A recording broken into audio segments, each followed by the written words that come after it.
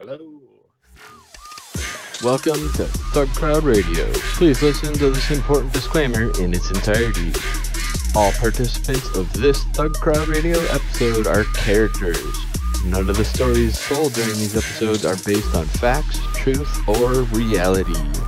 All works of fiction displayed during this episode that resemble real-life situations are coincidental and are not meant to serve as guides or tutorials to commit any crimes in any country. Please consult an attorney for local laws and regulations. And as always, trust your inner criminal.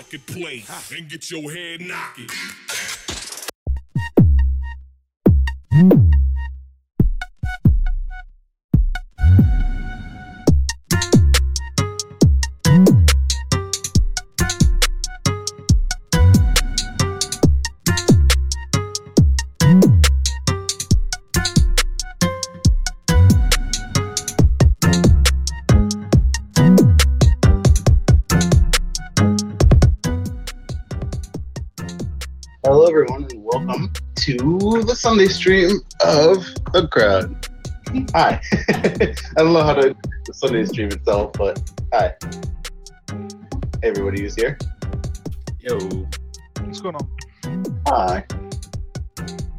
Yeah, so this is the Sunday stream, which is basically just sort of a deep dive / kind of talk about whatever for The Crowd. We have a lot of content that we fit into Tuesday, and there's a lot of people who can't always join us as well. So we try to make it so everybody has a chance to kind of come on, talk, listen live, and interact. So last week we talked quite a bit about getting a job, which is something that a lot of people have trouble with, depending on if you are if you feel like you're not qualified enough, or you're trying to break into a certain field that a lot of people might be trying to get into, or you don't think that you can get into a higher, more badass position because you don't know enough. Yeah, it's interesting to see all the different perspectives on it and see how people what people actually wanted. We talked to Freck, CyberSex2, CyberSex Ricky, and a bunch of other people about this, and had some other special guests to kind of discuss as well, which is really cool. But yeah, did anybody have anything to add to that? I know that you were listening for a while after I fell asleep, but it was a really good show, and the after show was really interesting. It went on, into the late evening. I was sitting there listening to it. It was good. I was up at a rafting camp flying my drone. And so I didn't want to talk much because I was just on a little laptop. But yeah, it was all really good info. It was all pertinent to me, because I don't have a job in InfoSec. I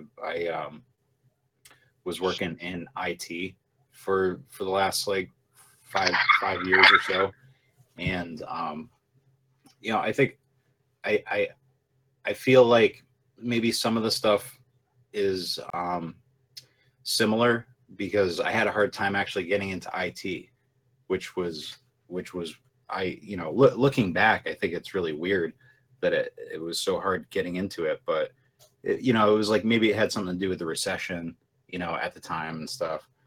But yeah, it was a really good show. It was a lot of good info for me personally. That's awesome. I'm glad to hear that.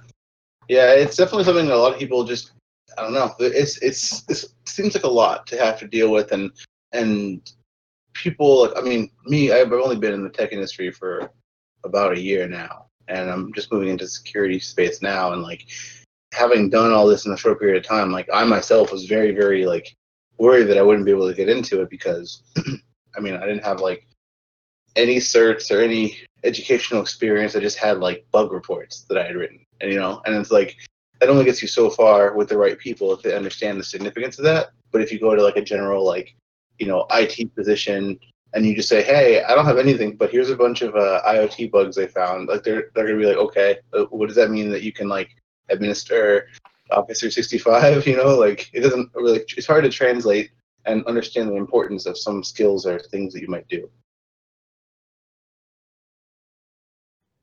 Yeah, I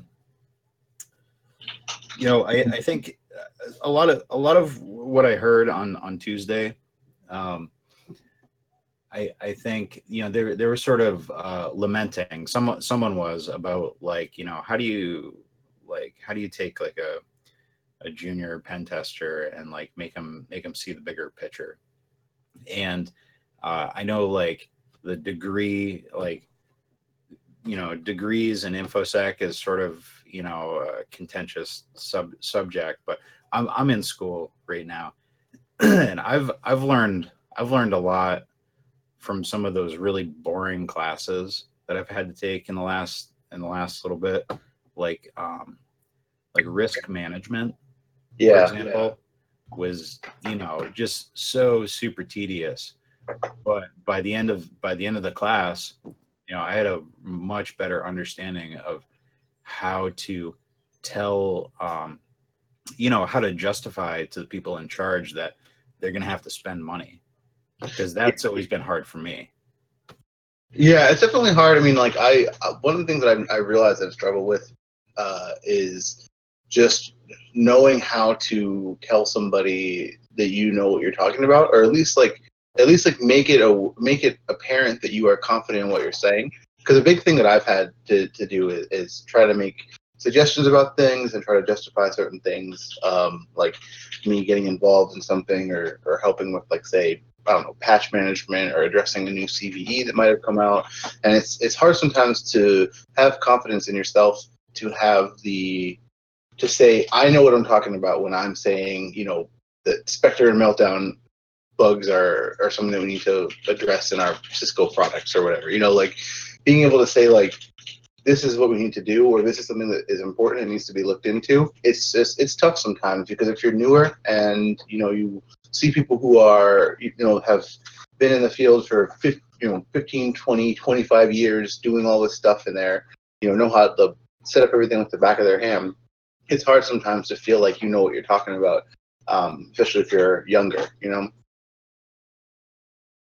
Sort of the gray beards take control, or you feel like you give them a little bit, you put them on a pedestal a little bit too much sometimes.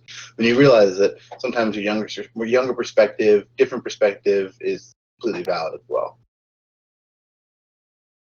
Hey, we never did introductions. Oh yeah, well, because we had people coming in late. We still have some more people that are going to be coming in soon. Not Dan is en route. But yeah, we could do introductions real quick. I am you, the host here. And you are me? Yes. I guess who else wants I guess we can blurt it out. I don't know who's actually listening or who's on right now, because some people are having audio issues. My name's Six. Hi, Six. My name's Cal. Hello, Cal. My name is ZLZ. I don't know if this works, but I'm paying. Wow. Yeah. That was a fucking silent film, man. Holy that was like shit. deep fried him as a voice. Yeah. Very dramatic. What about you, Read Me? What's up? Oh yeah, I'm Read Me. EXE. All right. Yeah. So yeah, we do the Sunday streams to just try to like discuss the little kind of just go off topic a little bit about the certain topics that we were getting into, because we all have a lot to say and get super excited about stuff. So it's important to kind of have some time we've had a week, we can debrief, decompress, and then kind of collect our thoughts instead of having the sort of maniac streams that we usually have when we start shooting out info. So yeah, but does anybody else have anything to say about last week's episode, or anything you might have learned, or anything that was important to you, or something that might have changed? I wasn't actually around for last week's episode, so. Oh yeah, we just talked to a bunch of people about getting a job, like sort of myths, rumors, what not to do, what to do. And actually, I wanted to wait a little bit more to compile our notes, but we have some really good notes and suggestions from last week. What I'm actually loving about what you guys are doing here is that even if you come on here to talk, you actually learn a lot as well. Yeah, no, we try to get everybody in here. Like we see a lot of things like podcasts or talks or group sort of webinars where it's kind of like a couple people leading the discussion. We kind of come on here and try to have everybody be on the same level, like playing field, because we're all here on Voice on Discord. Nobody's, some special like elite thing that can shut everybody off. Like it's pretty like egalitarian. So we try to make it so that everybody can kind of put their voices together, because we've learned a lot from some people who you might not suspect are somebody who might know a bunch about something, and we're just having everybody on the same playing field. So thanks. It's great because there's subjects that I can contribute a lot to, and there's subjects I can't contribute to, and I learned a lot of that from you guys, especially the job stuff. Seeing as I've just turned 18, I start university stuff. Oh yeah. In the coming months, it'll be nice to get some tips before I actually have to do it, if that makes sense. Yeah. So are you going to school for computer science? Yes, I am. Cool. Yeah, so we were talking about that a little bit too, of like what education is actually important for this kind of thing.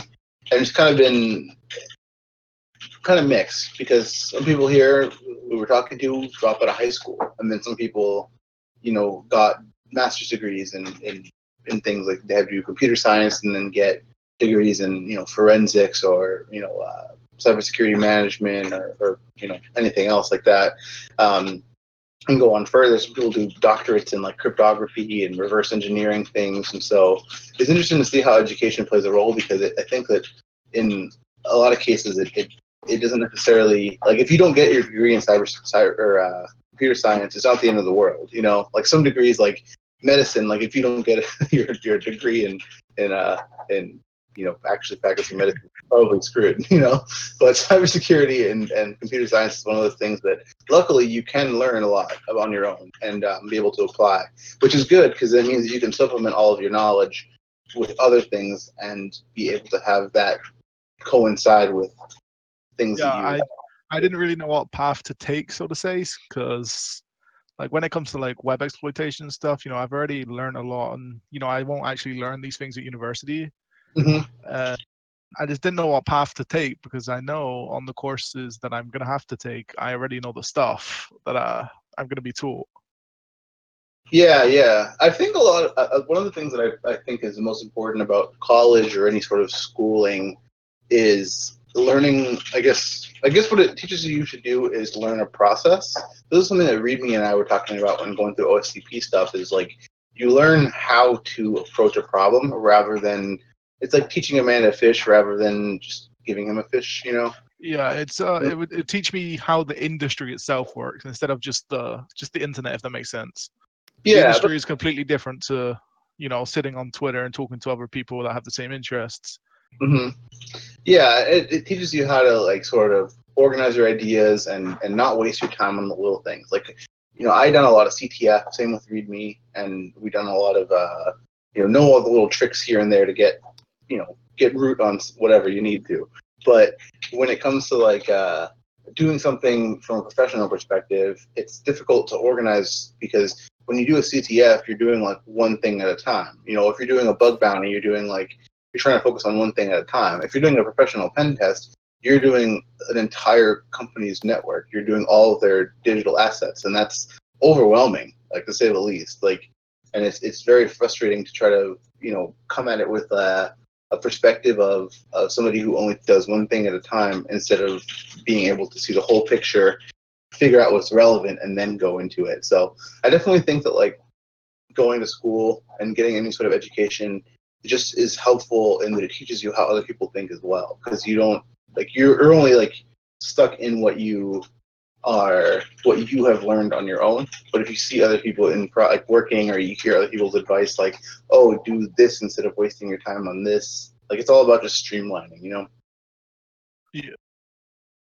I think people overestimate their ability, so to say. People think that they know everything, but you actually, you always learn new things from everything. So I think people just need to open up a little bit.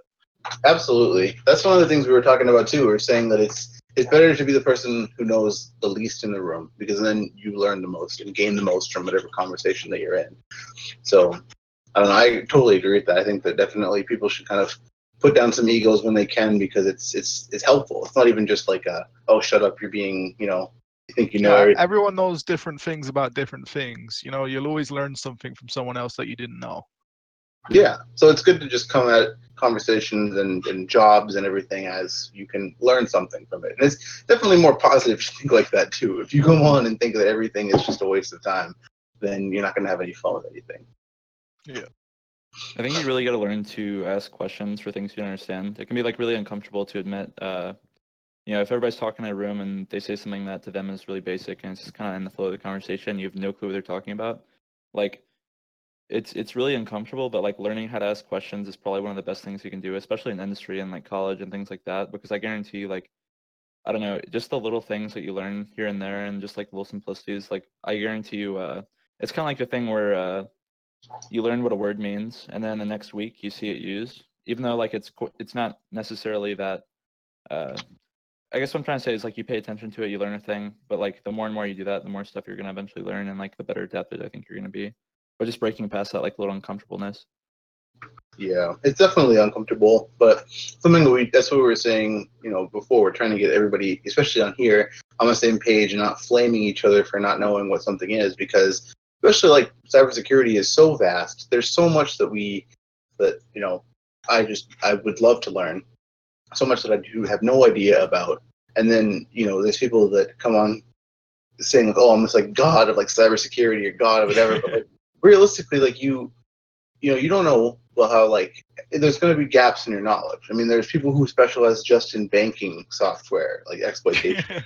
People who only specialize in SCADA and like PLCs, and people who only specialize in hardware cryptography and breaking, hardware cryptographic tokens. Like, you're never going to be able to ever master everything. It's impossible. And it would, even if you're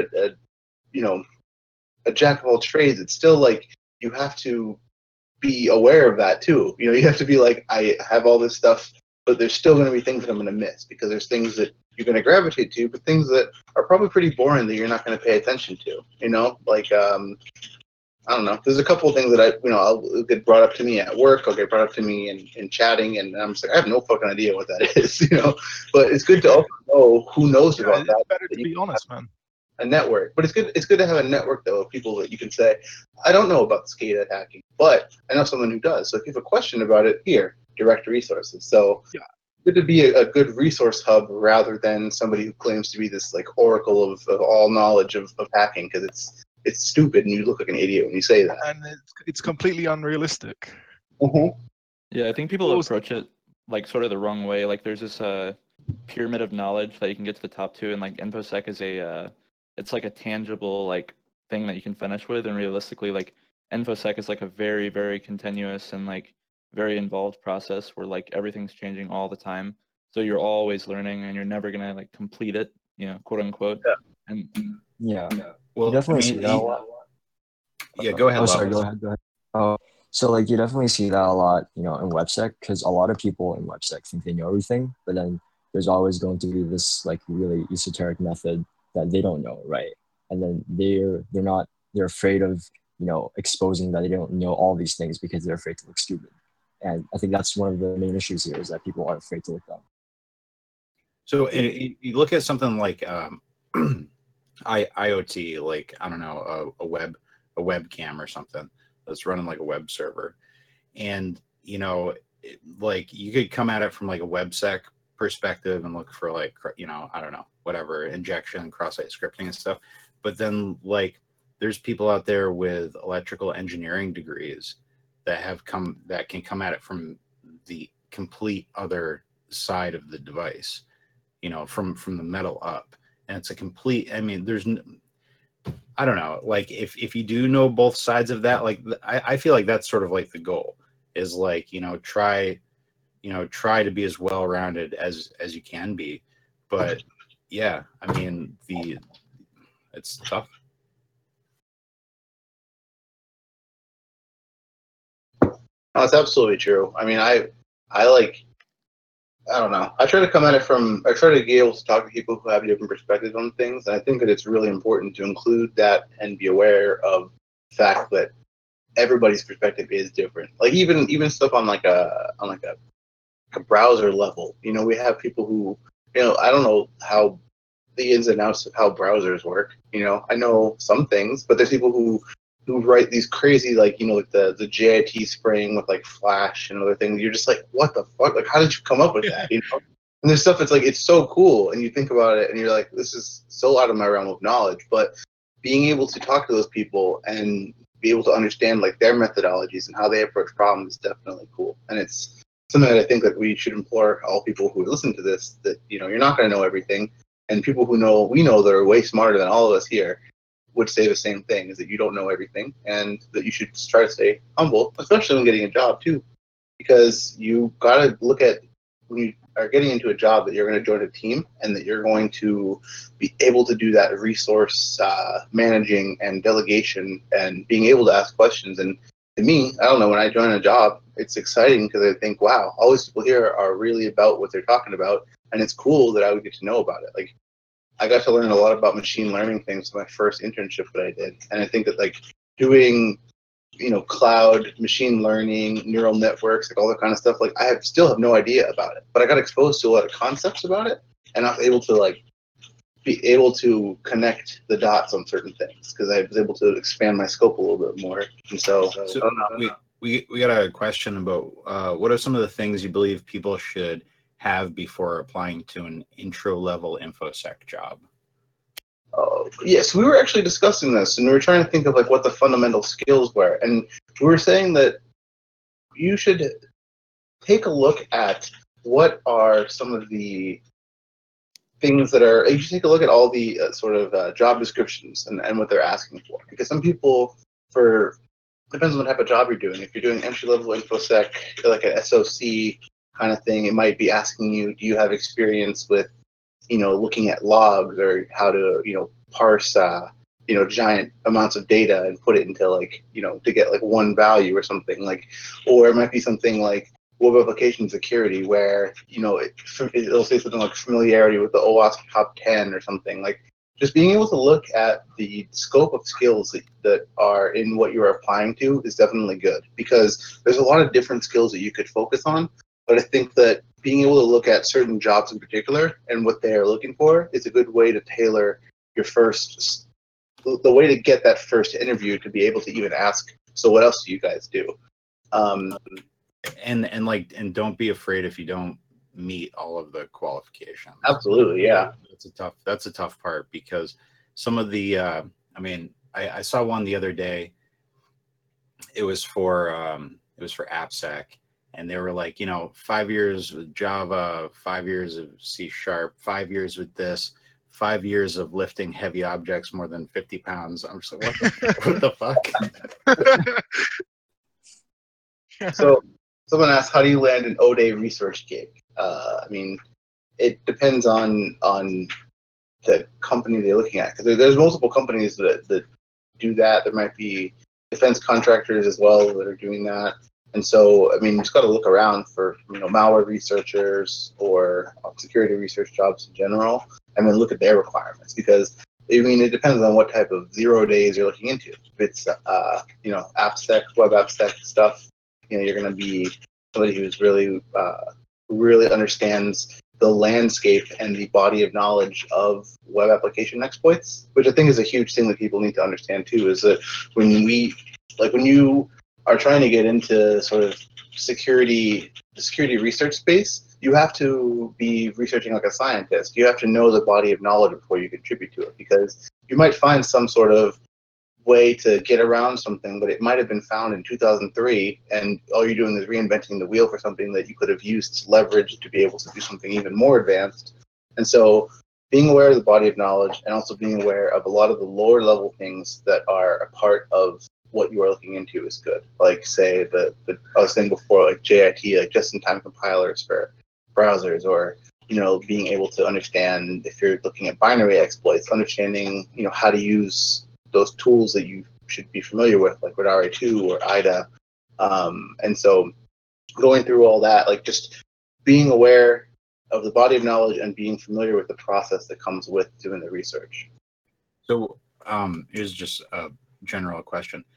Would you rather work, not necessarily you, but would you rather work internally for a company that has an InfoSec position, or with a company that does like sort of contract, like pen testing work or like review stuff, because I feel like there's a big difference between those two types of jobs.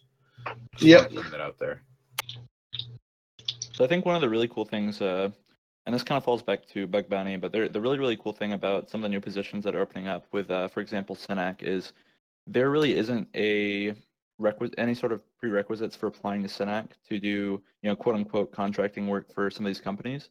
So what you can do is you submit your application and you answer some like real world questions, right? So like with the web app test they have for Synack, they ask you things like, here's a piece of code, it's vulnerable to something. Can you write an explanation of what it's doing and what would be vulnerable to? So anybody can go really like learn that, right? If you code PHP or Perl scripts or whatever, you can kind of identify the vulnerability. And like the really cool thing about that is you can do that completely on your own. And some of the things obviously you'd have to put a bit more time into. For instance, one of the hard parts would be comprehensive English, having the ability to write that all out.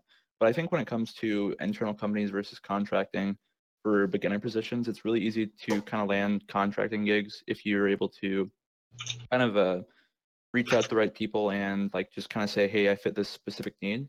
Because with a lot of internal positions, you're going to be in charge of doing like tons of different things and maybe switch around positions a lot. And it's going to be a lot less likely you're doing something very specific for a long period of time, where with contracting, you're doing something really specific for a short period of time. And it also lands you that I was hired by XYZ on your resume, which really helps get into other positions. So, I mean, just personally, I would suggest contracting work. And even like outside of Bug Bounty, there's just a lot of really cool stuff. Like, for instance, we have a DEF CON 402 chapter, and DEF CON 402 for us, it's like 10% of recruiters and then 90% InfoSec people. I mean, that's kind of a huge deal for like just that many recruiters. Is always kind of strange because they always started off saying, hey, if you need a job or anything, reach out to us, we'll put you in a position. So you can kind of say, hey, maybe I don't have a degree in computer science, but I've done, 5 years of specifically web app pen testing. And they'll say, oh, cool, this bank's looking for like a 30-hour-a-week gig for like a short-term project. Let's say they released a new website and I need someone to look at it. So, I mean, just from my perspective, I'd say contracting work would be a really great fit. Yeah, I mean, it depends on like how you kind of what you're more about, I think. Because if you do contracting work, you're going to be doing a lot of different stuff all the time. But if you are somebody who likes to learn and who wants to be involved in seeing something through and actually developing a security policy that you need, doing internal is definitely really cool too. That's what I'm going to be starting to do soon, actually this week, is doing more internal stuff and developing tools to help do penetration testing, as well as managing and developing and assisting in like the whole creation of a more secure pipeline for secure development. And so it depends on if you want to be more of a, if you like development and you like to be in charge of sort of policy and you want to fight C-level people all the time, I would definitely go internal. But then if you want it to be more on the outside and just hit everything you can and learn that way, that's totally valid too. So yeah, I think contract work, I wouldn't say it's like long-term stuff, but I mean, like I see a lot of people who kind of start off with it. I don't think it's the best stuff. You don't get insurance, yada yada. But can I ask you, like, what was on your resume? How did you get that position, and like, just kind of your background and how that went? I'm just kind of curious about that. For internal? Yeah. How did you like kind of score that position? What was on your resume? Like, what's your? I'm just curious your background and stuff for that. Oh, I mean, so I've been involved with this company for a little bit now, like about a year, and this is like my first like real tech job. But when I came onto it, I showed them, I was like, okay, I don't have any relevant experience, I would think, but here's a bunch of bug reports and IoT stuff, and here's a bunch of CTFs that I've participated in and like won certain things for, and here's some other. Like, I just showed them basically like a bunch of write-ups that I did, and so I also my resume I came out on Netcat, and you could Netcat to my server and get my resume at this time, but it was like password protected and all that, and they were like impressed with just my general sort of way of going about stuff. And so when I did this, they we're looking for somebody to get in to do like the DevOpsy kind of stuff, infra. And so I did that, and as I was going through, I was, showing them, hey, I'm in like the FireEye CTF, or hey, I'm like, doing blah blah blah blah, and they were just, I've been able to express to them that I actually give a shit about security, and then taking OSCP and doing other stuff like that kind of solidified it. So if you are somebody who is not sure how to get into stuff to do security, the real way in is to get in as a sysadmin or get in as a infrastructure or DevOps or network engineer person, and then show them that you care about security and show them that you would be able to bring value to the company, and kind of see where those gaps are and stuff, and then you can move into more internal stuff, which is cool. I don't know where ZLZ went. Yeah, he dropped off. Yeah, that's fine. He'll be able to hear. But yeah, so as far as background goes, I don't know. I came from a psychology background, so I don't really have any computer stuff. But I mean, I was passionate enough about it to be able to get involved, and I don't know. It just depends on where. I think creativity is a huge thing, and if you're somebody who is more inclined to be in the hacker sort of space, then you might be able to leverage some of your weird, funny skills. I mean, everything is valid. Like they like the ASCII art that I made, and they like all the other interesting things that I didn't think they would care about. And so I don't know, kind of just put yourself out there, be confident in your. I'll tell you what won't get you a job at a school district is connecting to their SMTP server and spoofing an email from the superintendent to the person doing the interview. Yeah, that won't work.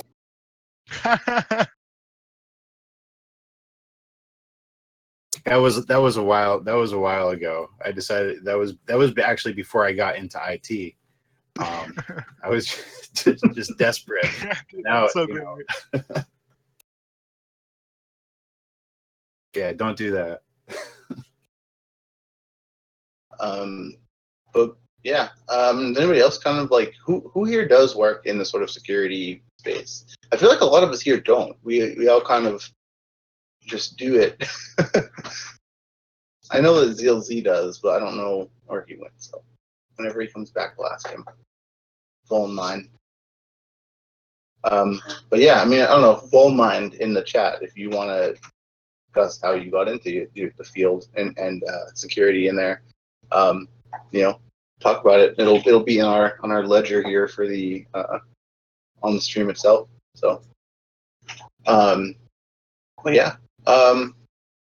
So yeah, one of the other things we talked about too was the importance of like networking and getting yourself out there. But it's tough when you're moving from this maybe from the more gray area space of hacking and trying to actually get a real job. It's tough because it's scary to put yourself out there. If you're so used to hiding everything you do and living off of weird stolen creds and sketchy, it's hard to make yourself have a legit presence without looking like spam. So I don't know if anybody has any sort of additional tips or anything on that. So, like I said before, I actually don't have a job in InfoSec right now. I'm looking for a job, or at least I plan on trying to have a job by the end of the summer, right? And I did the sysadmin network engineering thing, for I did my time at an MSP, right, which is a managed service provider, where you you do IT for it's like outsourced IT for smaller companies that can't justify having internal IT. Yeah. And, that's going to help. I have to assume that having that magic like 5 years on my resume is going to help. And I don't have a good answer for alternatives to that. Because that's definitely going to make me feel more confident when I'm trying to get a job. Mm-hmm. If only because it says, hey, here's a guy who can hold down a job for 5 years. Yeah. So How's it going? By the way, first of all, Hey. Hey, sorry about that. I was getting a haircut. Um, so you said 5 years for an entry level position into InfoSec, or what's that 5 year mark for? Yeah, I mean, well, the 5 years is just sort of like the magic number that you see on every, job posting. Oh, I see. It's just always 5 years. And so I'll be able to spread that I'll be able to So, make a lot of specific claims, about my skills, but just even just having a job for 5 years, I think it looks good when you're applying for any job.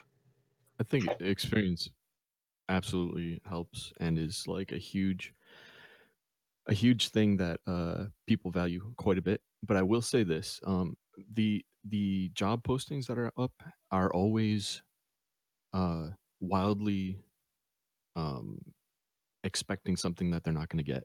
So asking for 5 years, that's kind of just I wouldn't even call it a suggestion. It's more of just a thing that they write because it's if you're asking for 5 years experience with Bitcoin back how many years ago? Like 6 years Right. ago now. You're not going to find that, but you would absolutely go through LinkedIn or whatever and see job postings asking for 5 years experience with this new technology that didn't even exist 5 years ago. So, yeah, I wouldn't get too hung up on the actual amount of time. If you can produce a resume that shows you have experience or at least an active interest, especially when it comes to security stuff. Like if we're talking any job though, if you show a active interest in it, I think that's enough to get you in as long as you hit some key markers to get past the gate, which is HR. And that includes like radio stuff. Um, our guy Pike here does a ton of really cool stuff with radio. I would be willing to say he could probably get a job at any radio RF type company if he wanted. What do you Nope, think, Pike? actively looking right now. Hold on, let me actually try to figure out this. I'm actually mobile right now. I'm actually technically at work right now, but I'm cheating a little bit. Oh, nice. Yeah, Yeah, don't see that as me being a disloyal employee. Whoever's listening, we're just standing by right now. Yeah. well, it is Sunday afternoon, so I couldn't even do mobile. I was getting a haircut and my hair was actively fighting. I think it was gonna beat up the lady. Do certs help a lot on getting an InfoSec related job? What's that? Do certs help a lot on getting an InfoSec related job? I think it depends on the company. The companies that I'm interested in working for and have worked for don't care. They care about interest, and it's kind of like an attitude thing almost, where technical skills can be taught. The basics are really good to have, and will put you at the top of the pile. But yeah, like CISSP is kind of a joke these days, and I know there's a bunch of people probably that have it, and it's not a bad thing to have, but it's not like an automatic in by any means. Well, we were talking about this before, and it's something to really be aware of is that CISP is a management cert, and we're talking about how it's more about being able to do risk assessment and more sort of higher level things rather than being the person in there to do the actual exploitation. And there's a key difference in that, and I think that value, if you think about CISSP as a hacking cert, then it's definitely a joke.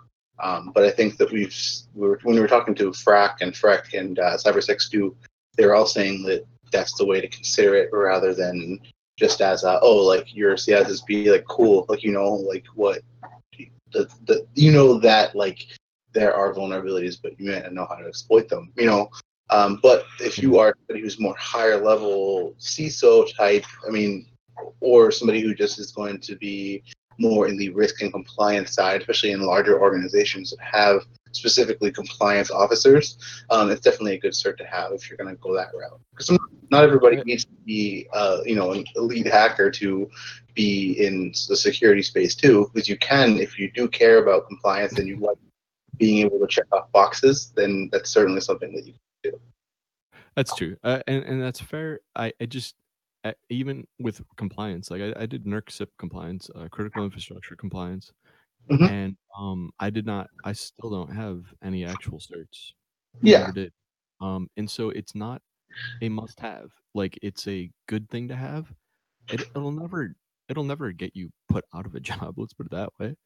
Like don't think of CISSP as a bad thing, but it's not a requirement by any stretch of the imagination. And if it is a requirement for the job that you're looking at and you really feel like it is, start studying for it and write that on your resume. Currently studying for CISSP, have it scheduled for 3 months from now. And that shows active progress towards having the cert that's needed for that job. Don't lie about it. Stuff to add to that previous thing about coming in with no background. Like this is my first security job. I've had it for a year and a half, and I didn't have any previous security experience, not professional anyways, just shit posting on Twitter and taking things apart in my free time. A big deciding factor for a lot of people is write-ups on things and what you've contributed. And if you don't have any previous experience, you have nothing to offer. Well, on paper, you have nothing to offer, but I know a lot of people do have a lot to offer. But anything that you do a write-up on it, even if it's something stupid.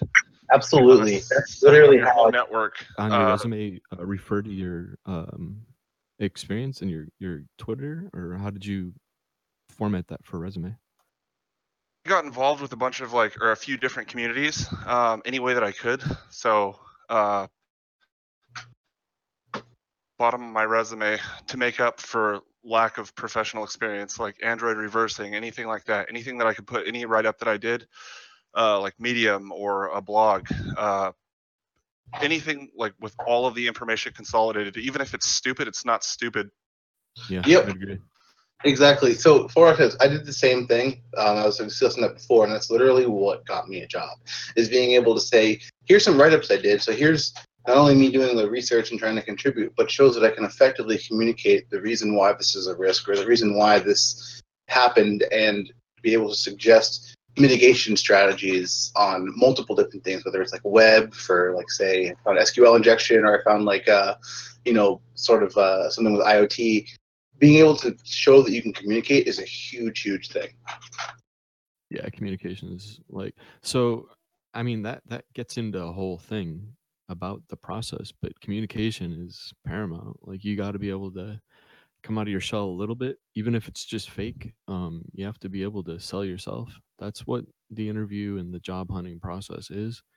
You're selling yourself. Read into that negatively or positively, but honestly, it's a used car sales pitch, right? Like, you have to be able to use that same skill too when you're dealing with other people. Just to be able to sell an idea or sell some security, product, solution that's going to cost, a lot of money. You just have to be able to have that confidence. As for the people in the chat talking about CEH and stuff, I wouldn't really recommend wasting your time with that. I recommend just studying and going for OCSP, honestly. Hell yeah, agree. And I think you need. Sorry. Go ahead. Well, I think at least in America, CEH is required for all government InfoSec work. So you may need to have that. Doomed. The government's Are you doomed. serious? That's fucking insane. Are you serious? That sounds stupid. Yeah, pretty sure someone can correct me, but I'm pretty sure that it's not a bad idea to also get your CEH. Just saying. I've never had CEH or honestly, I just with government. It's a meme, man. It So really I just looked on like the federal listings for like security jobs and stuff like that just a couple of days ago. Yeah, nothing recommended actually CEH. They're just asking for people with experience. And honestly, like the biggest requirement for that is just having a security clearance. And all that means is you fill out this 120-page piece of paper that actually lists and outlines like 10 years of your life, and just make sure that you're actually a non-lying person, and also you have decent credit so you can't be exploited by other government agencies like you know what? foreign Let's talk nationals. about that for. Oh shoot! I'm sorry, dude. I was talking over you.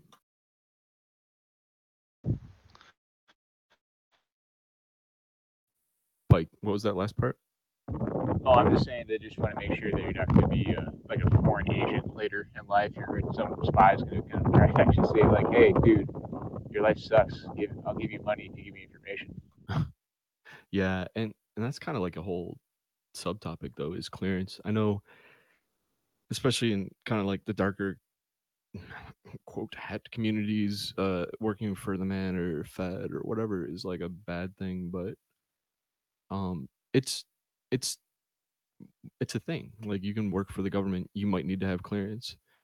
Just because you like hacking and stuff, or maybe have committed crimes in the past, or like weird shit, none of this stuff actually precludes you from getting a clearance.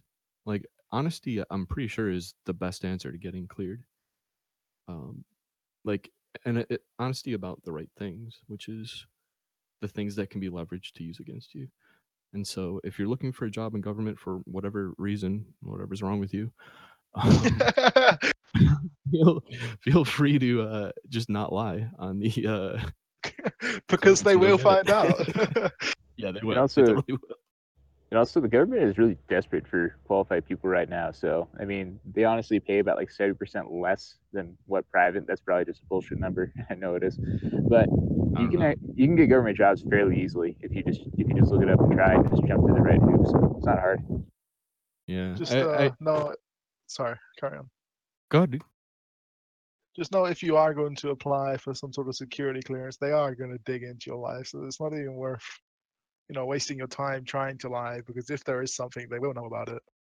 And It depends. there are almost waivers for just about everything.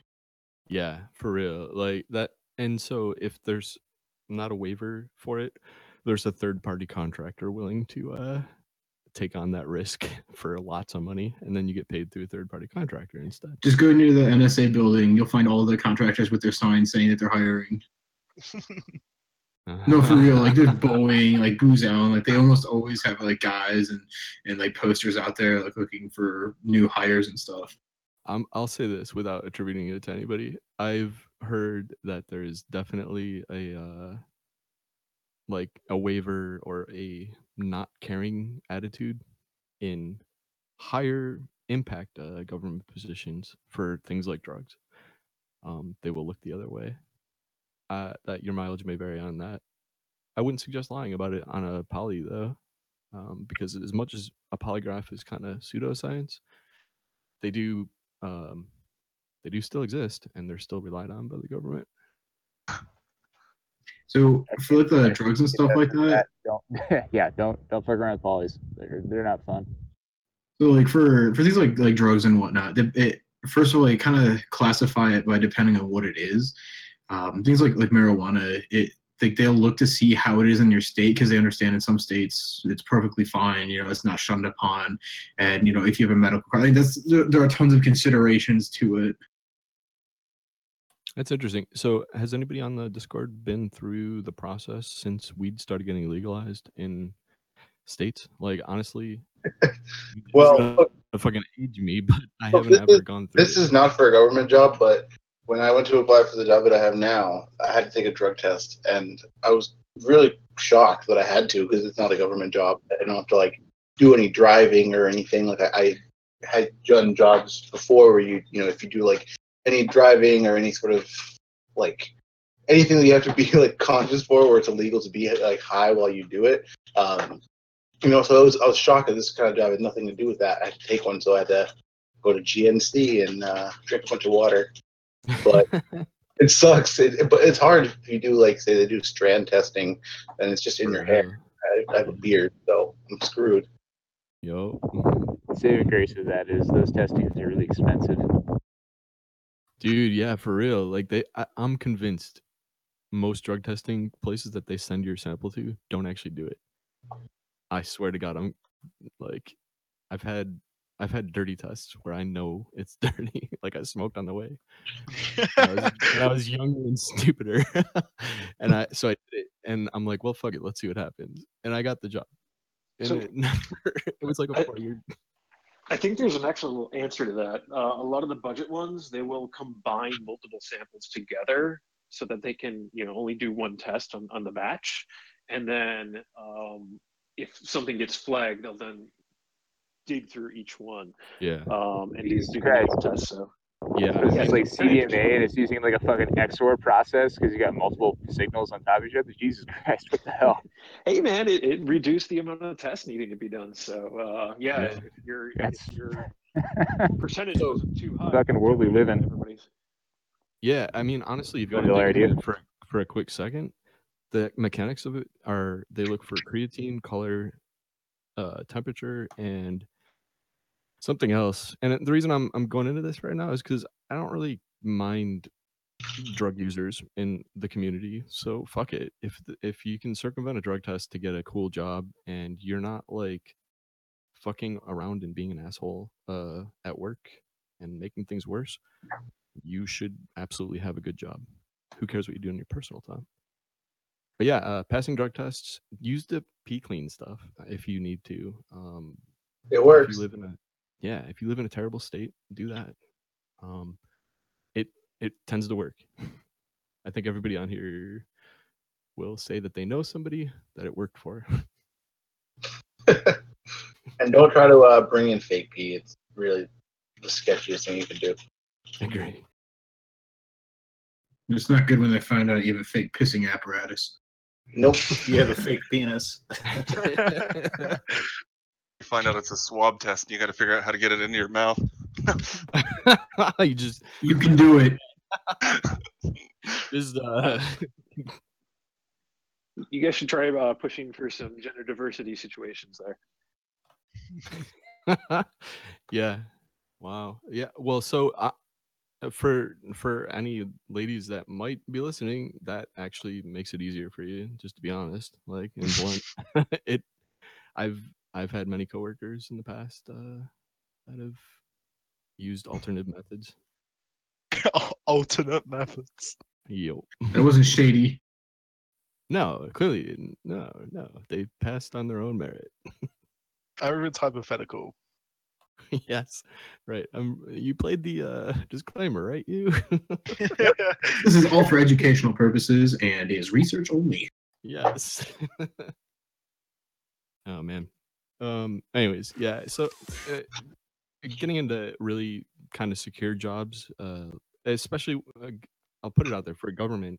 You don't want to like fuck around with the P tests because I actually don't know what the legality of that is. That might be considered lying to the government, and you don't want to fucking do that.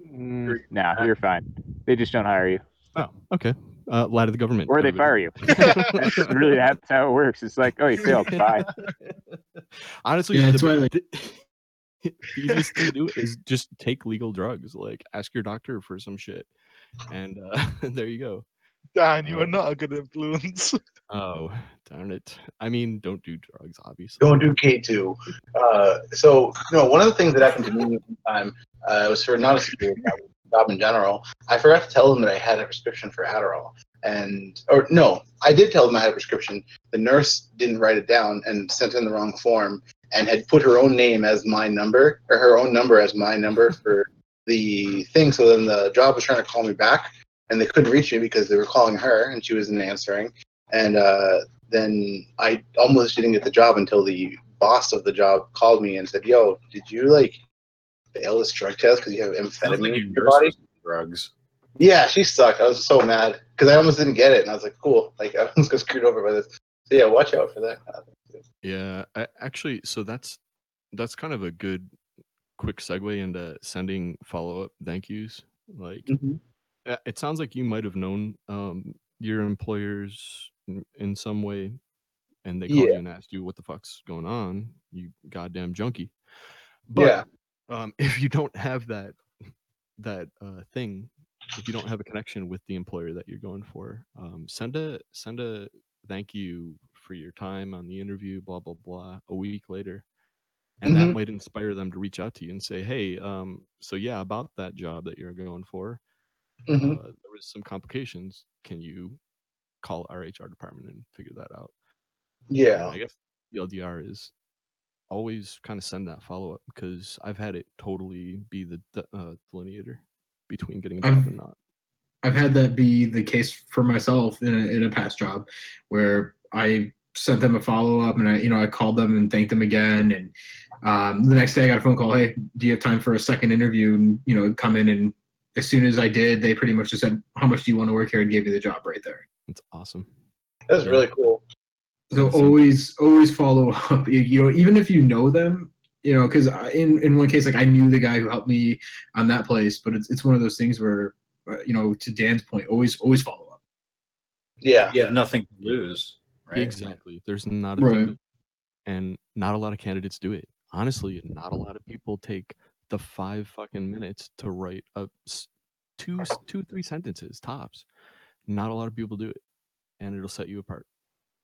Yeah, well. I had a couple of things to add about the requirements for a job, like the stupid requirements that you see on some of the job listings.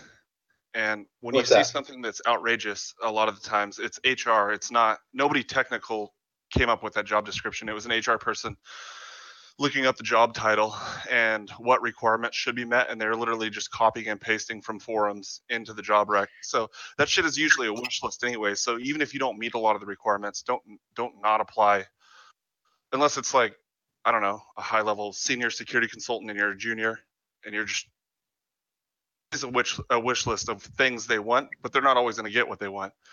Yeah, that's the word I was looking for earlier, by the way, is wish list. That's all these job postings typically are, is a wish list. Don't fall into the trap of getting discouraged. Absolutely. Yeah, I'd say discouraged, as well as, especially for like the junior guys, when they're seeing some of these things where it's like, you must have 5 years doing this and this and this. I mean, to the point earlier, you shouldn't flood people, but at the same time, it's kind of a, what do you have to lose? Maybe they'll have an alternative position as well. I mean, again, if it's somewhere you're serious about working at, you'll be serious about applying. Yeah, I can speak from experience at a few places. The interview process was not exactly only for the job that you applied for. Meaning the interviewers were looking out for talent that could be placed in other positions. I had that a couple of times and it was strange. Yeah. It's good though. Like it cuts down on the need to force you through this whole path again. If you notice somebody's like a really good at being a Cisco network engineer and you know that team needs it, you can just refer them over and be like, look, we already interviewed him. You can cut right to the actual face-to-face.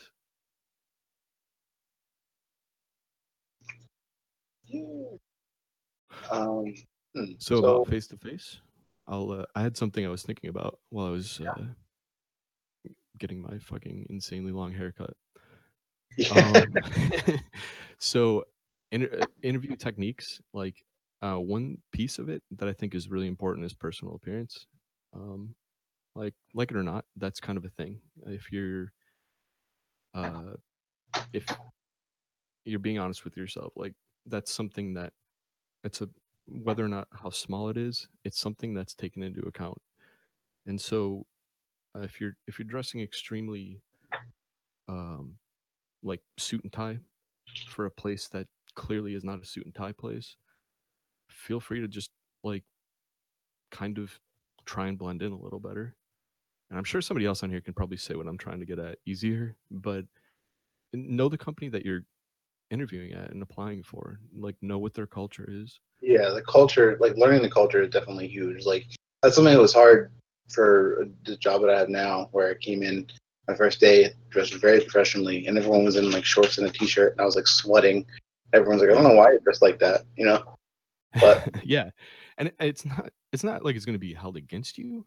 No, it's like a thing though. It's if you're already kind of one of them when you're talking to them, Yeah. It makes it easier to gel, and it makes it easier to be.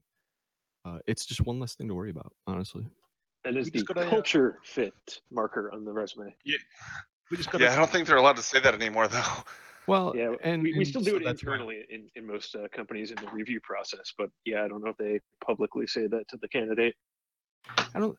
So it's not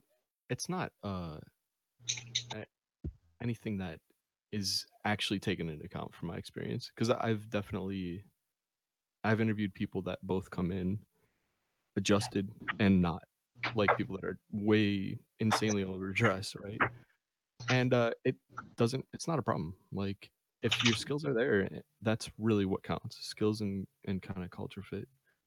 we just For had a. Sorry, Karen. Go ahead, man. No, I didn't. I thought you were finished there. Sorry. Well, you just cut me off, so I figured you had something. To say. No, I'm just kidding. We have a question in the chat. Someone asked, "What does a pen tester's salary look like?" Ooh, it depends on where you live. Yeah, that We was have- one topic that on the last Thug Crowd was there wasn't really a solid answer on that. Like what what should an entry level pen tester maybe be asking for? I'll tell you from the Bay Area, California, so San Francisco, San Jose, generally the Silicon Valley area, you're probably looking at entry of 150 to 175,000 a year, easily, minimum, and that's really low. It's a crazy area though, so don't take that as you can get this everywhere, because you certainly fucking can't. Yeah, well, I mean, in Silicon Valley, God dude. damn, what the fuck am I doing with my life? Right? Can I work remote, please? Well, yeah. Like, Fair. there's a lot of companies hiring, but working remote, that is the key. A lot of them do say you got to be willing to relocate. Dude, I live in the Bay Area, and that's still an impressive number. 150, really? I think. Really, Cleve? Well, no. Jeez, man, just rub it in harder, why don't you? I was gonna say, so pen testing specifically is a very niche job, though. Like, so if you're really good at pen testing, you can easily ask for 150 to start, I would say. So like over here, like East Coast ish, so kind of like Virginia area, it really depends. So like if you're kind of coming from like a sysadmin background, more of a junior-ish kind of pen testing role. I mean, I've seen guys make 45,000 a year to 60,000 to 80,000 just to start. And again, that's over on East Coast USA. And that lines up with my experience on the East Coast in New York. More not New York City, but outside of it, I started at a junior role. My first, what I would consider to be really InfoSec position, was like 45 a year, so 45,000 a year with like good benefits and stuff, though. Yeah, I mean, like in the Bay Area, I mean, I think even in California, like after state and federal taxes, I mean, that's almost like 30-something%. So I mean, like it's a huge thing, is location too. Well, so in the Bay, it's not uncommon to pay $4,000 a month for rent. So you got to Right. consider everything's literally times 4 for the Bay. So divide my 135, 150 by 4, and that's probably what you can expect to get outside of the Bay. And in more metro cities, you really should look at Glassdoor and some other resources to get a feel for what that can net you. Here in the UK, you get paid a lot less as well. You get paid around, for a junior role, I'm pretty sure you get paid around like 33,000 American dollars a year. Holy moly! Wow. Yeah, man.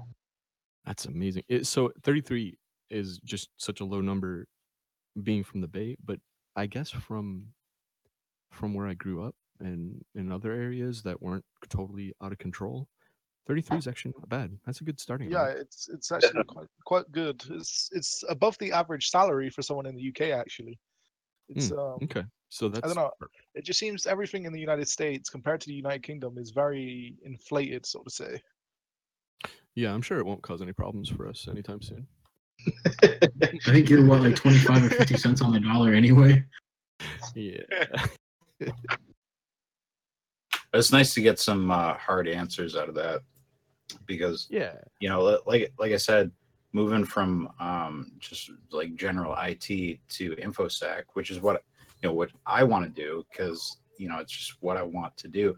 I'm looking at possibly taking like a pay hit, just to go from, this job that I know I can do to the thing that I want to do. You totally should take the pay cut though. Like that's an investment in your future, for real. Yep, same boat. I think the bug bounty thing has really changed the value of pen testers, whether we like it or not. I think that if you're working on bug bounties full time, you could at the top of the game, you could expect to make like $1,000 to $3,000 a week, which puts you at the 50K to 150K value in a way.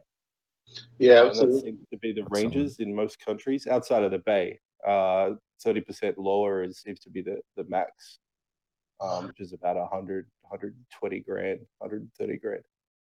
I should qualify the number that I gave, by the way. That's not an entry level number. That's a mid tiered senior level. But a lot of people that I interact with on social media I would consider to be mid to high tier, like experienced people. Analytics.twitter.com. Also, to expand on the bug bounty angle, definitely mention that when you do your interview, if you are doing bug bounties, do not forget to put that on there or mention it. Yeah, man, that's a really good. We're putting your profile link on for BugCrowd or Open Bug Bounty or HackerOne. Any of those are good for that. That's actually brings up an interesting topic, which is exclusivity.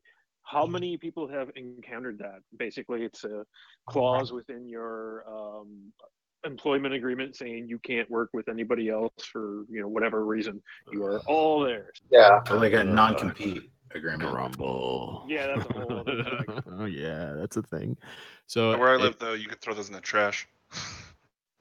Oh yeah, maybe. Oh, interesting. I wonder what California. They don't hold up you most of the time. Yeah, oh, interesting. Non-compete, at least in California, is basically trash. But I think the exclusivity thing might be legit. I'm not sure. I think so. If you're entering a company where exclusivity is the norm, whether or not it's legal, if it's the norm, it's the norm, right? And so you're going to be rubbing people the wrong way. But if it's illegal to hold you do that, then it is. I actually don't know what the law is anymore. They changed it recently, I think. Kind of lawyer. You can so I mean PSA fucking in California, you're absolutely allowed to talk about your salaries with anybody, and your employer's not even allowed to hint that it's against regulation. Like they can actually get fined for that. So feel free to talk to people a little more openly about salaries, because it only helps us, and by us I mean the people that are kind of looking for jobs and looking the little people instead of the corporations, right?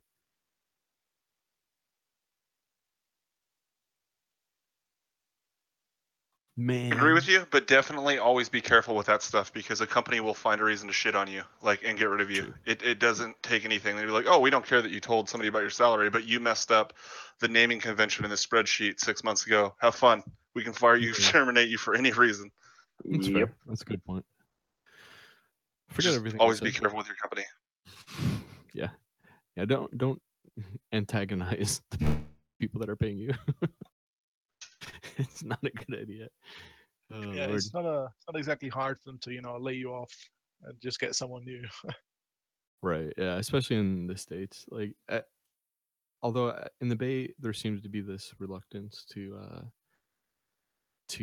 let people go with most companies. Some are really known for it, but other tech companies that are bigger won't. It's like this really unfortunate thing that they're not. HR gets weird when you're looking at potential people that are fishing to get fired, basically. So yeah, this is weird dynamic, but it's a at will state, if I recall. Which Pike, I'm pretty sure you have the best description of how that works, but pretty much like you your can be fired. Worked it right? Yeah. State of Nevada, where I work, you can just be fired for anything. Yep. It's like the only clause in there that says that you cannot be fired if you actually put in for like a pretty much any violation as far as like sexual harassment or like OSHA violations. If you make a report for that, they can't fire you as a direct result of that, but honestly, they can fire you for anything in my state. Yeah. If you come in like a minute late, that's Yeah, or if they just don't like how your hair looks or just don't like you at all, they have all the right to get rid of you. Unless you're unionized or like federal or the state government, that's really about it. Yeah. I think that's probably the same for most states, right?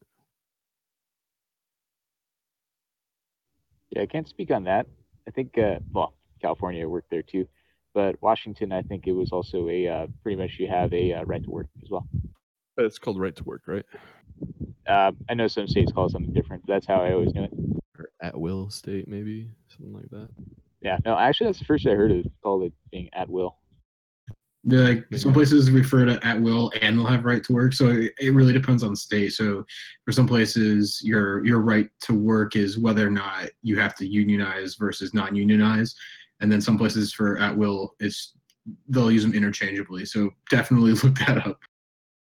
But advantage in Nevada, they're hurting for techs. That is super bad because Bay Area is trying to come over right here and actually open up infrastructure, and they don't have the workforce to support what they had in mind. So Tesla is literally importing workers left and right, and then everyone else is looking like Google and Apple are trying to come in. Stop. We need people still. Yeah, it's I think 50% of people that replied to some survey in the Bay were like, yeah, I'm out in the next year because of the cost of living. So don't blame them. Can we get an idea of numbers? Who in here uses HackerOne? I do. I was going to, and then I got marked as a fucking duplicate again, and I decided to give up. Well, we had a question in the chat from Phobia who said, have any of you guys ever had any problems with HackerOne with staff members being shady? So I wanted to wait for ZLZ to get back on here. We have some other people from HackerOne in the chat right now, but I wanted to, I mean, that's something that probably ZLZ could speak to. I mean, as far as submitting bug reports to bug bounty things, it is tough because they have to classify each thing when you do a report, and as Dan just said, like any duplicate stuff will get just tagged, even if you can justify why. It's hard because a lot of it's automated, so there's just a lot of weird stuff that could happen with reporting bug bounties, and it's just something to look out for. But I will definitely want to get ZLZ to see that and speak to it. I mean, I don't know which chat room that was in, but what was the context of the question? Can they like elaborate? Oh, it said something about a report that they had on. It's up in the chat here. It's saying that they had submitted a report to BugCrowd and not BugCrowd, HackerOne, and had an issue. Can you tag me in it so I know which chat room it is? It's in the Twitch chat. It's in the Twitch chat. Oh, okay. Yeah, I can't. He said a HackerOne staff member tried to screw me over for a report about T-Mobile. What? You should probably just take that out with HackerOne. Yeah. There's not really anything we can do about that or talk about. Yeah, but as far as being aware of like doing bug bounty, you have to have pretty decent skills of communicating what you're talking about. So if English is not your strong suit, or if you just have a hard time communicating, maybe sending something that's too vague or something that's too long, it might make it difficult for them to actually parse what you're saying. There's like an art to getting bug reports. Another thing that's key is patience, because a lot of the time, if you make reports, you will get duplicates, and I know that's put a lot of people off of the bug bounty community. You know, they'll get a few duplicates and never come back. Yeah, you need patience. Just kidding. You just need to know that is always going to happen, but that doesn't mean quit doing it. Yeah, I give you credit for having more patience than me, but it's I'm not sure that's very hard. Yeah, patience is a big one. So I've been doing a lot of the DoD bounties, and dude, when we're talking in some cases, it's 3 or 4 months until remediation, or even for someone to come back and say, hey, we tested it and it works fine. What about a duplicate though? Like, with 6 months to get a reply back that it's a duplicate? That sucks. Like I have yet to get hit with a duplicate on there, just because their scope is literally anything .mil. So I mean, Oh, wow. Wow. So what? I mean, that's like a potential income for a lot of people right now. no, that one's not. They don't pay because the government can't legally pay you if you're a non-U.S. citizen or if you're in a sanctioned country. So don't do the DoD one if you want to make money. Yeah, don't So just go around. DoD's attaboys just pretty much ways to pad your resume because there's a lot of problems with any government agency's website. Yep. Just stupid You know bad. what though? I gotta say, getting a few of those under your belt, for DoD, is great stuff for your resume. That's totally really good stuff. Also for the. Go ahead. Go ahead. Sorry. Okay, I'll go. Question for the people who have been getting the duplicates, because that's been my experience too. Do you have another approach once that's happened? Do you start trying to, instead of go direct to the source, go to other people's bug bounties and maybe try to cash them in there as kind of a dependency? Or hey, maybe you just have this really strong urge to start using it for other reasons while you sit there and wait and watch weeks or months go by without the supposed duplicate getting fixed? I mean, personally, I just shitpost on Twitter about it angrily, but somebody else has to have some other experience on that. I've never hit a duplicate, unfortunately, so I can't really. I've had duplicates, but usually they'll just close them out on me. It's probably different through HackerOne, I bet. Like, I'm talking about direct one-to-ones with bug bounty programs. Oh yeah, no, on HackerOne, it's like, oh cool, hey, thanks for this, but somebody else already reported it. We're going to close this. And sometimes you can say, hey, link me to that supposed duplicate. And depending on the who's running it in the back end, either they'll say, yeah, here you go, here's the link, and you can see it, or, oh, this is super private. We don't share anything because privacy of the bounty person, which is kind of obnoxious. Yeah, I think that's good advice, though. A great tip regarding bug bounties: if you're trying to do bug bounties, solely for money, what I tend to do when I'm doing them for money is, on HackerOne, it lists publicly disclosed reports that are closed. Yeah, their activity. Yeah, most of the time I literally just go through them and find bypasses for the fixes. It's easy money. Oh wow, that's smart. It's also a good way to build your kind of like your repertoire for attacking web apps too. So, even outside of HackerOne, like I've used some of the methods that people put in here just on my own web testing. Yeah, because obviously if you're looking at the report and it's been closed, it normally tells you, the activity of what the issue was prior, and sometimes it even shows you what the company itself has said about how they patched it. So, it's quite easy to actually work around. It's really smart. I think HackerOne. So there's got to be some people listening that are hiring managers or people that are in positions to hire. If you don't work with a bug bounty program already, you might want to consider it, because things like that, being able to get immediate answers on whether it's a duplicate, being able to read reports, that's all stuff that these companies are taking care of for you. So consider it.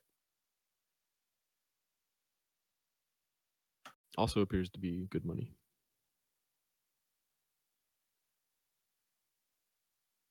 Absolutely. And one of the things that we want to do soon, we were talking to Casey and Sam from Bug Crowd, trying to get them to come and actually do a whole show on how to get into Bug Bounty and how it actually works, because it's tough. Bug Bounty is a newer concept. It's not something that anybody is really, people are pretty good at them, but it's something that you don't just become an expert in overnight. It's a process of having the background knowledge of doing actual application security testing or any sort of security testing, and being able to make it so that you can contribute to the body of knowledge and be able to actually help make something more secure. And so I think that they have really good knowledge about how to actually do that and how to be effective at it. And I think that it's definitely would be something that would be awesome for us to be able to listen to and learn how it actually works. So we try to reach out to them again and say, hey, because it's important. I think we should focus on Bug Bunny for one of these shows coming up soon. That'd be a nice show. Yes, absolutely. Because I mean, a lot of people here want to get into it too, and like I know people like I'll do Bug Bunny stuff, and I'll read up the what's the scope, what can I actually test, yada yada, and I might submit something, get a couple duplicates, be frustrated at it, and then somebody else and I was like, hey, I just got a $30,000 bug bounty prize. I'm like, what the fuck? Like, how did you get $30,000? Like, I'm over here like trying to figure out like which subnets I can even like use, and yeah, so it's. But you and Six made a good point. It's a new kind of. Actually, no, Faith. Yeah, pretty much everybody on here would probably agree. It's a new subculture that kind of came up and is quote disrupting quote. I used the buzzword. It's disrupting the industry a little bit. I mean, it's balancing the tables for sure. I would say. It's definitely like, but the thing that's cool is that as we are creating this and as people are able to know know that it's out there, it'll make it so that people might even aspire to do that and be able to compete in more things like CTF. And actually, like, now that you have the ability to do this sort of stuff legally and have sort of protections and guidelines you can follow, it definitely will increase the amount of people actually trying and learning. Because one of the hard things is like, when I started doing this stuff a long time ago, when I was younger, I was very, very afraid of getting in trouble all the time because of just the fact that there was no infrastructure to protect you. Like, if you got arrested for breaking into something, whether it be a phone system or whether it be, network or whatever it is, there was nothing that you could. There's no like get out of jail free card, which is like I think what is important about this stuff is that with CTFs and with Bug Bounty, we definitely have more of a better pipeline to do it rather than just straight illegal stuff. Because if you're coming into this sort of field a couple of years ago and you're like, how did you learn how to do binary exploitation? Or how did you learn how to do this? Like, you don't say it's like, well, I learned it out in the street. Like, I've gotten asked that at a border crossing one time. It was not fun. Anyways, yeah, I would agree, man. It's there's a whole tangent that we could go down on that, but the TLDR is bug bounties have really kind of made quote like I'm using another buzzword, but illegal hacking legal. Like, it really has. You weren't allowed to fuck with stuff to the extent that we are kind of able to now. Absolutely. It's cool. Good experience. Definitely. And I also want to thank everybody who's listening right now because we're getting towards 7:30. We might be able to talk a little bit more, but thanks to everybody who's joined now. This is the biggest Sunday show we've done so far, and so definitely subscribe because we normally do our talks on Tuesdays, and we are, some people can't join us on Tuesdays at 9:30 Eastern Standard Time. So we try to do this on Sundays as well. So give us a follow and follow us on Twitter as well, or at ThugCrowd on Twitter. But yeah, just a little plug there. Yeah, it's a good plug. And actually turning on notifications for the email on Twitch, that's how I knew that we were going on and I wasn't at home. So it's a good notifier though. Like, it's not gonna spam you, I guess. Yeah. Oh, someone just asked how do we join audio. So here's how we do it. I'll post this again. We have our Discord here. So we do everything through Discord. And if you join here, and I see you can message me at you, and I will be able to add you to our voice permissions. So go for it. But yeah, we'd love to have more people coming on to talk. We also, if anybody here has any ideas for future shows or has something that they want to share, a project or technique they've invented or a crazy story to tell, you can absolutely come on. We'd love to have more guests and have different perspectives on stuff. So it is really nice to see people from the chat itself, wanting to come on voice and talk about things. Yeah. We've had people come on from the chat who've never heard the show before, learn about our show, come on and actually contribute to our conversation. And it's been really cool to see people who are just happening on it on Twitch to be able to do it. And actually, Dan Messler, putting you in our podcast. Now, Oh, he's in. I love, He's I in. love the little Totally. bit of chaos that's involved with it. The chaos factor is fucking brilliant. yeah, we have quite a lot of people that are coming on, and sometimes there are people who are at like they have the highest gain that you possible on their microphone and are just there to blast us all away. So, but yeah, it's cool because some people here also are coming on with very very varying setups. We have people who are talking on some old Android phone somewhere in Australia or India or wherever, and some people who are on the latest and greatest gaming PCs who are also talking to us too. So it's cool to see that we can all be together in one sort of centralized location on Discord. Just sick. I think I'm winning right now because I'm just coming here with the Android and Skull Candy setup. That's what I'm rocking. One part OEE in a hurricane. Yeah, no, it's windy here. And the reason we know those demographics, by the way, is because of the rootkits that are installed on everybody's machine. Just kidding. Let's just talk about this. Whoops. Electron Dump, zero dump, day. Darn it, now hit the they dump know. button. Gotta love those rootkits. Oh, my lord. Hey, let's go back to one thing really quick. Certificates. Somebody mentioned OSCP, and I gotta say, I've started it, and it really does rule. Like OSCP is cheap too. Right? It's not all that expensive. You can possibly fund it for yourself. So look into it, or at least look into resources that might explain how the process works, because their methodology is, I would say, the closest to pen testing and actual hacking that exists. A great thing that could possibly fund that for you is if you have actually reported a bug to Google before and it's been a valid submission, they actually have a security researcher program now, and they're handing out money to people who have actually successfully submitted bugs, and they're handing out money so you can fund your further research and courses. Oh, holy crap! That's huge. So can you go into a little more detail about it? What you know? I forget what it's called it's called, I think it's the Google Research Fund program or something. But I know that MOT went through, and you have to have a previously submitted bug that has been accepted to Google, and they will hand you $1,337 to motivate you to continue researching into like Google Scopes or into anything really. It's just kind of a push to make sure that you don't lose interest.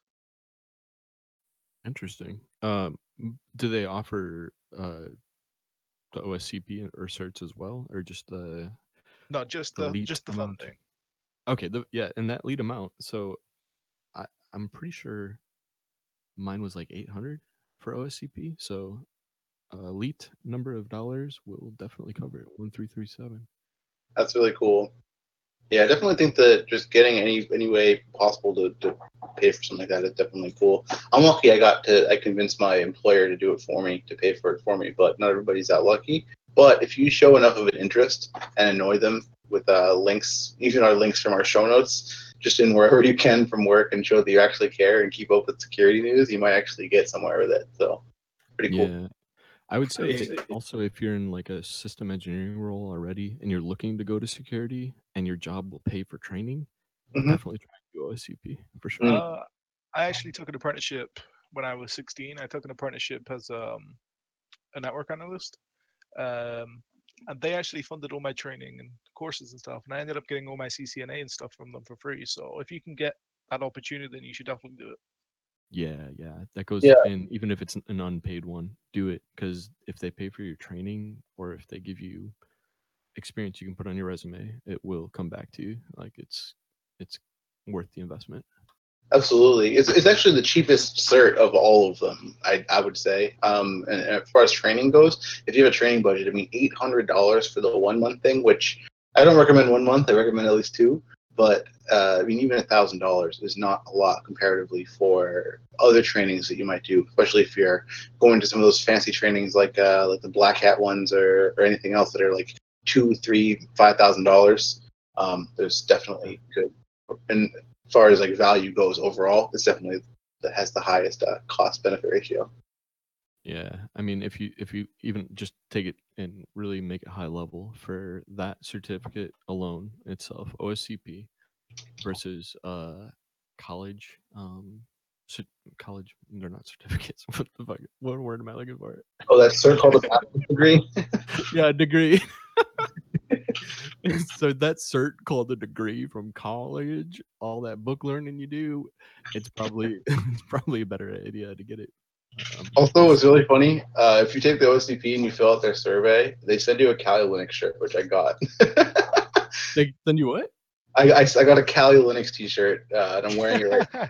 It has a That's pretty cool. dragon on it, and it says Kali Linux, and then offensive security on the back. I literally feel like I'm wearing like an Affliction T-shirt, like I should like go to the club and like fight people, but it's also like a 2XL shirt, so I just look ridiculous anyway. Are you gonna get a Phase tattoo? fighter dude? right there.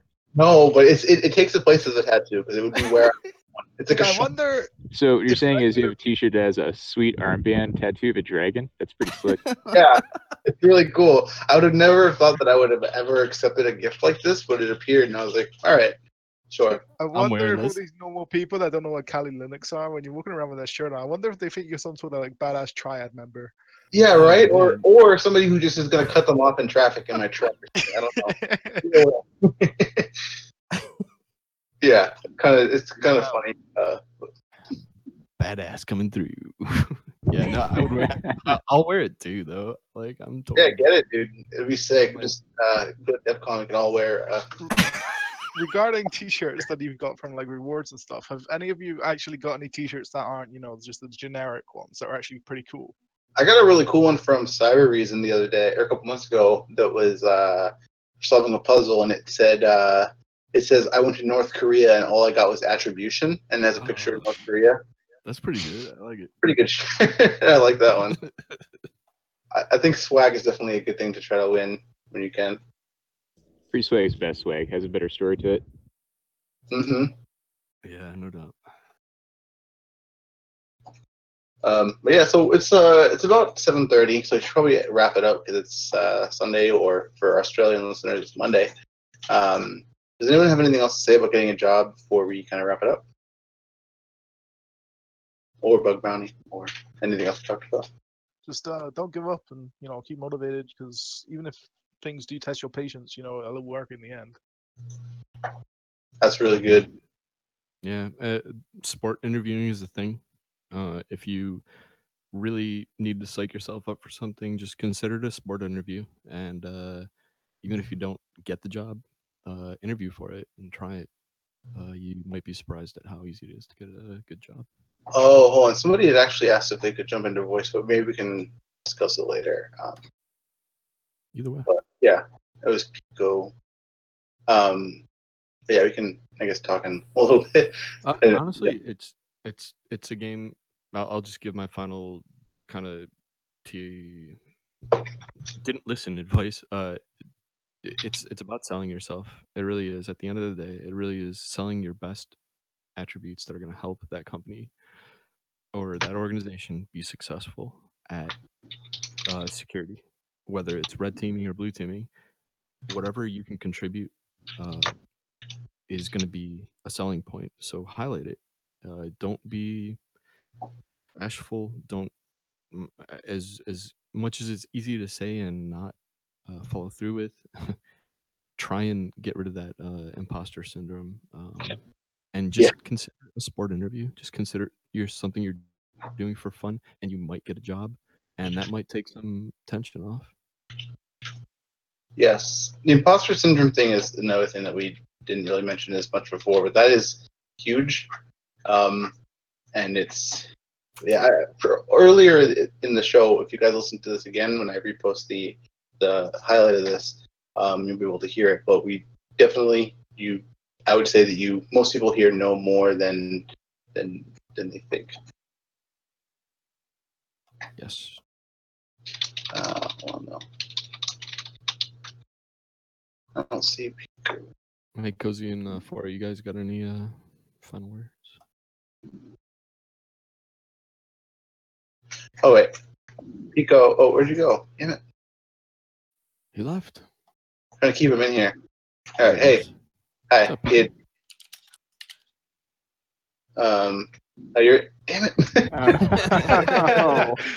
Escaping. There he is. Pico, hi. Hey. So, Stop hi. running away from us, man. Oh, Put your right. headset Yo, down. hey, thank you. Hi. How's it So going? what were you gonna say? What's Right. up?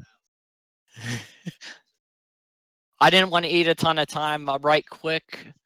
Like how do you handle the whole like 51st date syndrome when you interview with people, and like are there any good tips you have for trying to vet your audience? Like it's hard to crawl through your experience, I think, and like try to tailor it to people, especially on the blind. I think that the more interviews that you do, the better off you get at summarizing a lot of stuff. When you start doing your first interviews, when you're trying to get a tech job, it's definitely hard because you're repeating yourself and you share way more information than you should have, and you forget critical details that you should have mentioned in your rambling. And so then eventually, as you go through, you're going to realize that you're probably going to screw up like your first 10 interviews that you do, because you're not going to be able to correctly like articulate what it is that you're interested in and how to read people enough to tell them what you actually can do. So I think what it comes down to is just more of like experience it, then go through it, and don't be afraid to fail, and realize that you are talking to people who are interviewing you, you're only going to see them like usually only once, and they don't know you from anybody else. And so if you embarrass yourself or say something stupid, like I've done multiple times with many interviews, like screwed up big time on answering even basic stuff. Definitely, it's just an art, and you have to just kind of go through it and take what you can learn from it. And then once you start getting better at explaining yourself and kind of having more of like an executive summary or even like an elevator speech about yourself of like, who are you, what do you do, a couple sentences that you can just kind of ramble off, then it'll help you to be able to do more high level things like read what the people who are interviewing you are saying, and actually be able to react and tailor what you know about yourself to what they want. It's excellent said. And I would just add, just to highlight something that you did already mention, but try and be really succinct with your answers. Pile on just enough detail without rambling, and that's easier said than done. So it's a skill. It's something that you need to hone. And Daniel Messler again, I added you again, just letting you know. But no, definitely, like, this is all great advice, and we are definitely going to be. I'm gonna right now, after we're done with this, like actually finish doing the notes we've compiled and put it in show notes. So we'll tweet that out. So don't forget to follow @ThugCrowd on Twitter, and don't forget to follow HardChat on Twitch.tv. And we will be back on Tuesday. And I'm not sure what the theme is yet, so we have to figure that out by Tuesday. And then we can go from there. So we'll be back then. Thanks, guys. Everybody. Adios. See ya. Later.